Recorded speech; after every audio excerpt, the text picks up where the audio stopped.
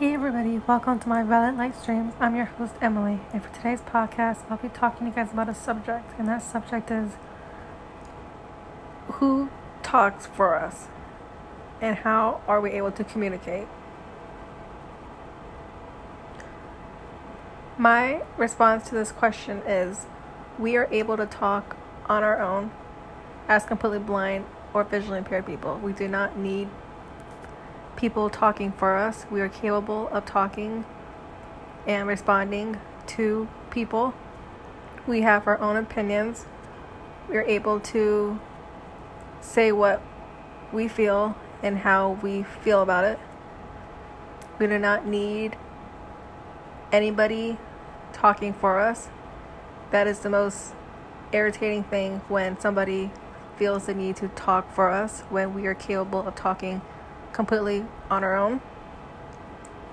There may be times that some completely blind or visually impaired people may need someone to talk for them, whether that is they have a hearing impairment as well for being completely blind or having a visual impairment. But in the most cases, we do not need people to talk for us. We are capable of talking for ourselves. And if we do need someone to talk for us, we will find ways for that person to talk for us. In cases, that is fine. And that's how we communicate. Having a hearing impairment as well for a visual impairment, those are two different things. But if you're completely blind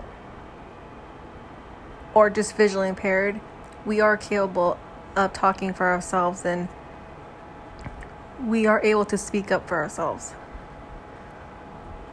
And I believe we do not need assistance or having people talk for us. We have mouths, we are able to speak, so let us say what we want and do not put words in our mouths. If you know that person well enough, then yeah, that's fine. But as completely blind or visually impaired people, we are capable of talking on the behalf of our own selves. Thank you guys for listening to my podcast / episode today. And if you guys found this episode / podcast to be helpful to you, please feel free to share this podcast / episode with your family and friends. And thank you guys for listening to my podcast today.